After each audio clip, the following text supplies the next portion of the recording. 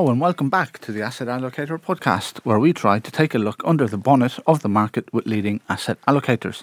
I'm David Thorpe, contributing editor at Asset Allocator, and joining me today are Giles Parkinson, Managing Director and Portfolio Manager at Close Brothers Asset Management, and as ever, Dave Baxter, Funds Editor at Investors Chronicle.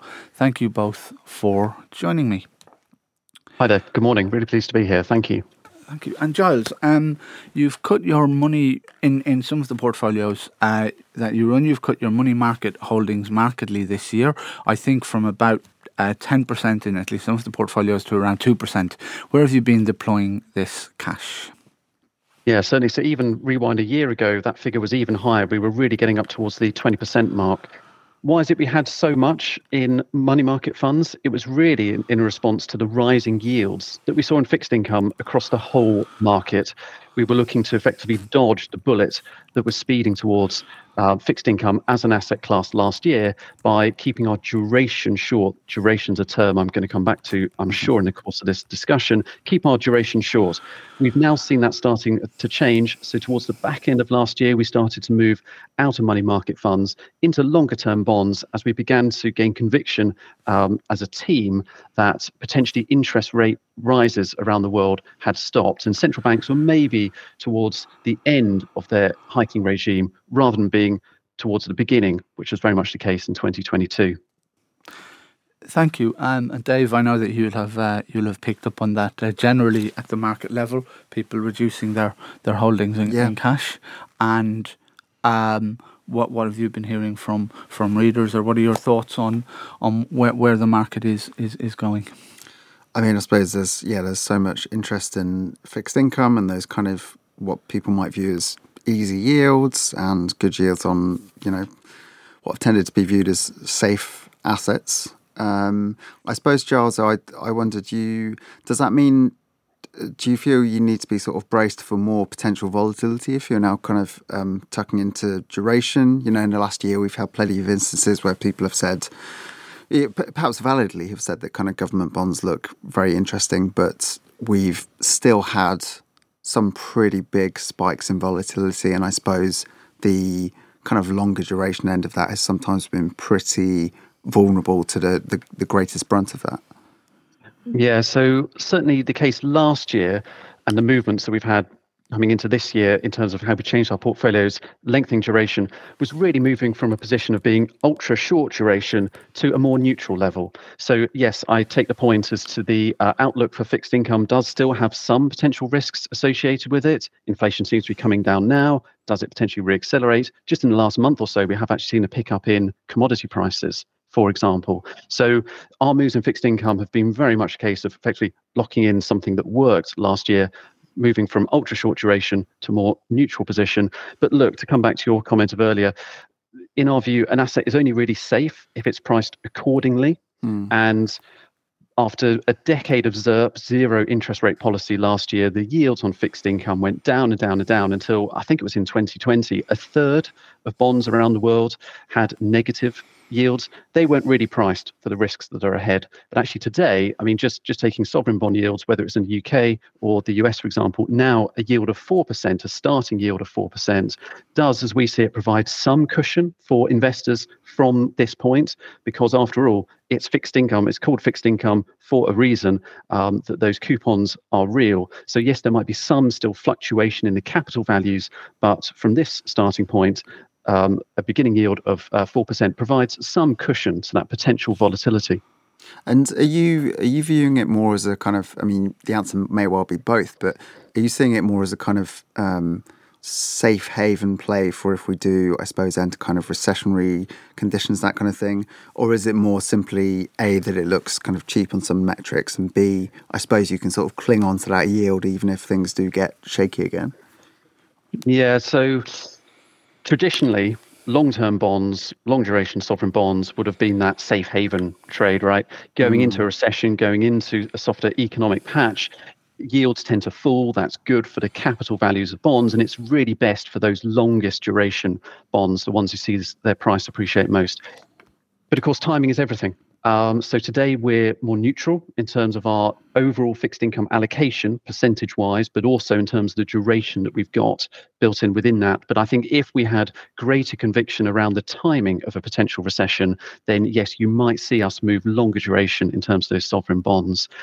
But then we should also talk about corporate credit too. You can get a yield pickup, which now is really interesting in our view. So triple B, that's the lowest level of investment grade, but it's still investment grade bonds in sterling terms have a yield of around 7% today.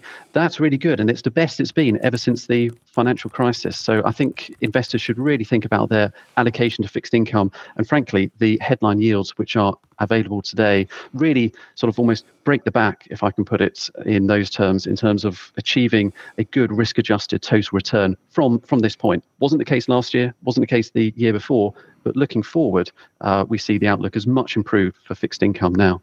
Giles, our own databases here at Asset Allocators show that there has been a move among DFMs generally back into that fixed income universe, probably for many of the reasons that you've just outlined. Among the DFMs we cover, that increased exposure has come to a very large extent at the expense of infrastructure and property funds exposure. How do you view those latter two asset classes right now? Yeah, so we in our portfolios didn't have huge allocations to infrastructure and property. Why is that? Well, let's go back to what I was saying earlier about this zero interest rate regime. Traditionally, your two building blocks of a multi-asset fund would have been equities and fixed income. But as the yields on fixed income came down and down and down, I feel the whole industry was looking elsewhere in terms of literally alternatives to try and get a return out of that 40 component out of their portfolio, because yields had fallen by such a long way. For us, actually, last year, we thought that the better route was actually to, rather than increase a lot of property and infrastructure, was actually to have that large cash weighting that I mentioned before.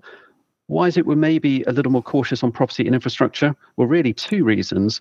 One is because actually they do have quite a lot of correlation to fixed income. It's just the nature of how those assets are priced, either explicitly in terms of the NAVs or also just frankly the duration of those cash flows means there's still quite a lot of interest rate sensitivity, even if you didn't have, again, raw percentage terms, just a fixed income allocation.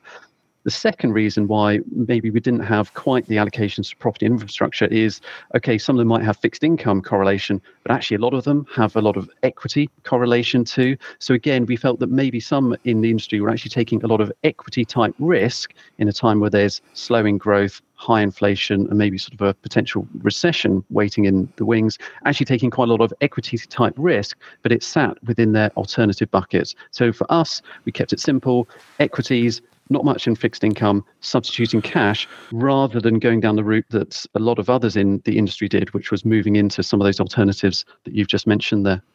And do you think there are any alternatives that still kind of stand out? I suppose you mentioned correlations. There have been some quite big questions over the last year about kind of what they're really offering and the kind of vulnerabilities that have come up. Yes, so alternatives is a very broad church. There's lots of pieces within it. One we haven't mentioned so far is commodities. Now, commodities can serve a really interesting function within a multi-asset portfolio, because if commodities prices are rising, that tends to mean inflation in the overall economy is going to rise, which all else equal is going to be negative for fixed income. So it could be possible to somewhat offset some of the risks that you're taking in your fixed income book and the duration stance that maybe you've taken there, if you've also got a small allocation to commodities that might produce some offsetting gains if it turns out that you've been too early in terms of getting longer duration. So the correlations within a multi-asset fund are very interesting, and it's one thing that we think about a lot in terms of building a good sort of portfolio that has a decent risk-adjusted return and also some sort of protection if your central economic case doesn't work out. Thank you. And Giles, one of the themes I think that many allocators are pondering, and which I think you're going to touch on later on in this episode, is around what is a defensive asset class, what is an uncorrelated asset class, and Japanese equities have performed quite strongly this year to date. I think partly because the monetary policy landscape in Japan has been quite different to that in other developed markets, so its equity market should be expected to move in a different direction. But our own database shows that DFMs haven't really changed their Japanese equity exposure in line with that market expansion this year. But how do you view that asset class? So certainly Japanese equities have been very strong on a year-to-date basis. But I think investors should remember that what matters is actually the return once we translate any gains back into sterling, which is our home currency. And I think one of the reasons actually the Japanese market has been very strong is it's been priced in yen. And the yen has depreciated on a year-to-date basis. So actually, if you think about that market in constant currency terms, it's actually been an underperformer on a year-to-date basis. So in terms of what we've been doing within the portfolio, we are global investors. We're also directly invested. So rather than looking top-down and thinking, oh, the UK market, the US or Japan in this particular instance is cheap and do we increase allocations there? We're very much building a portfolio on the bottom-up basis based on the direct stocks and bonds of individual companies like a Nestle, for example, that we've decided to own. So just in Japan, we do have two holdings. We've got Tokyo Electron, and I'm sure we'll come on to talk about semiconductors and AI and all that exciting things there. We've also got a holding in Olympus, which is a medical device company. But when we've bought these Japanese companies, we've really bought them because we've seen them as global leaders within a particular niche, within a particular market, rather than the fact that they happen to be listed out in Tokyo. Thank you. And yes, look, no investment podcast in this day and age would be complete without mentioning AI and all that goes with it. There's been a hard rally in tech stocks this year, partly as a result of that. But has this caused you to change anything at the portfolio level? So the short answer is no, but that's not because, in a sense, we're skeptical about this AI trend which has emerged in markets. Look, there's lots of periodic themes that crop up in markets. I slightly feel that sometimes these are participants wanting to backwards engineer a narrative onto some price movement that has occurred. And there's lots of these different themes and trends. 3D printing, cryptocurrencies, even Beanie Babies, sort of thinking back a couple of decades. AI for us is in a different bucket. AI is real, and it's something that within the portfolio we were positioned in anticipation of this coming. Weren't quite sure too much on the timing. ChatGPT, if any listeners have been following that story, really seems to have lit an enthusiasm. But how we decided to capture this within our portfolio is not so much on the front end in terms of the products and so on, but more taking a bit more of a technology agnostic view, if I can say, and going after those companies which are the picks and shovel suppliers. So I mentioned Tokyo Electron, which is involved in semiconductors. We also have a broader basket of semiconductor involved companies and businesses within the portfolio. TSMC, which is the leading Taiwanese chip business, Applied Materials. But again, stepping back even further, the products and services that companies might come out with are really particularly interesting. So we've got, for example, a holding in Google, or even, let's scoot back over to Europe, seemingly maybe sort of predictable or sort of unexciting, but we like unexciting businesses. They're one of our most favorite ones. Companies like Relex or Wolters Kluwer that might be able to come up with new products, new AI-enhanced products of their existing suite, which are priced at a higher level, accelerating the revenues of these sorts of companies. So again, this is really why we feel that the benefits of our direct approach. One of them is we feel we're able to target areas of undervaluation in the market more precisely than maybe, in a sense, a sort of a top-down view in terms of, the S&P's got a lot of tech stocks in it, let's go and buy the S&P or the NASDAQ, or even some sort of broader ETF targeting a particular industry. We feel that we can do the fundamental work on individual companies. Thank you. And David, have Investors Chronicle readers been deluging you with questions about how to invest in AI? Yes, absolutely. They're very keen. But I suppose it's kind of some work some colleagues might have done on this is, identifies the fact that there are many industries and areas that can benefit from it beyond the kind of pure plays. So perhaps you don't have to buy NVIDIA. Thank you. And Giles, I think from a glance at your portfolios that you've been increasing exposure to what many would call defensive companies and instruments. But what does that term mean to you, and how have you been doing that? Certainly. So I'd encourage investors to think about defensiveness in two terms. One is how it's priced. This is really converting a cheap company into a cheap stock or a cheap bond into an underpriced security. So just is something priced for the opportunities ahead? So positively, that can be maybe a coming theme which is going to help the revenues, like AI is not reflected in the current share price, or maybe it's just for those unanticipated risks. We were talking about fixed income earlier. What happens if inflation picks up? You're in a better starting point when your sovereign bonds have a going yield of 4 as opposed to beginning at 0. The other aspect towards defensiveness is within effectively the resiliency of that particular security. So is the corporate bond investment grade, or is it a junk bond, for example? That's a measure of its robustness. Or within the corporate setting, to what extent can a company continue to grow its earnings through a recession? So that would be an outright defensive if it can continue its earnings trajectory unimpeded. Or maybe it's a resilient grower. So yes, it will still grow, but maybe a little less quickly. I contrast that with more cyclical businesses. These are the sorts of companies whose revenues and profits are almost certain to decline if there is an economic downturn. But again, that said, we do have some cyclical holdings within the portfolio at the moment, even though we may have a slightly cautious view in terms of where the economy is going from here, because we think in those, again, back on the valuation aspect of defensiveness, we think that yes, it's a cyclical business, but the potential downturn risks are more than reflected in its current share price. Thank you for that. And David, I guess that's been a big question for allocators, is what is defensive? It was supposed to be government bonds, and then I think 2022 indeed revealed that it's not government bonds, or not always government bonds. Yes, just a few slivers of defensiveness, I suppose, wasn't it? Kind of your energy and I suppose interestingly for me is the dividend paying companies, and I suppose Giles could be alluding to that there as well. See whether those kind of stocks do stay in vogue. And that kind of slow and steady quality approach continues to kind of serve people well. Sure. I think, Giles, have you got a new portfolio that you've just launched, which is sort of focused on those longer duration equity type assets?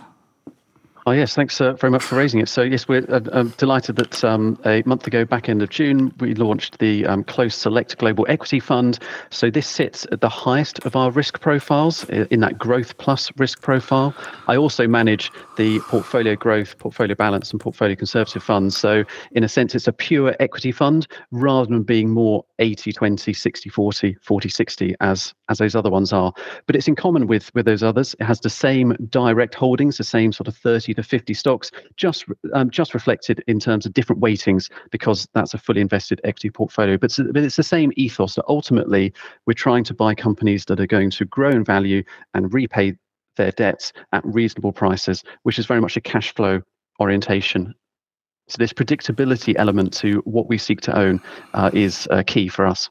Thank you. And then just as a final point, on the fixed income side, have you been going longer duration, which obviously offers potentially greater protection against inflation risk, although greater exposure to greater protection from recession risk and greater exposure to inflation risk? Is that how you've been managing your fixed income? Yes, very much so.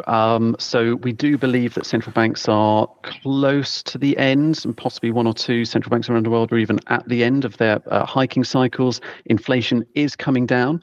There's a bit of a side debate of, is it going to come down to the magic 2% level on a sustainable basis, or is it potentially going to be a bit more sticky at a higher level for that? And how do central banks respond?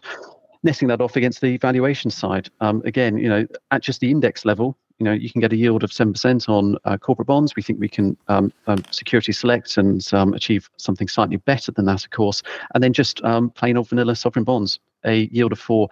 If there is tougher economic times ahead, potential recession, then interest rates should not only peak, but actually start to fall. And that should really benefit those longer duration bonds that we have in the portfolio. So, but Yes, but the timing here is key. We haven't gone outright long duration yet, and we haven't gone outright heavily underweight equities yet. So let's see.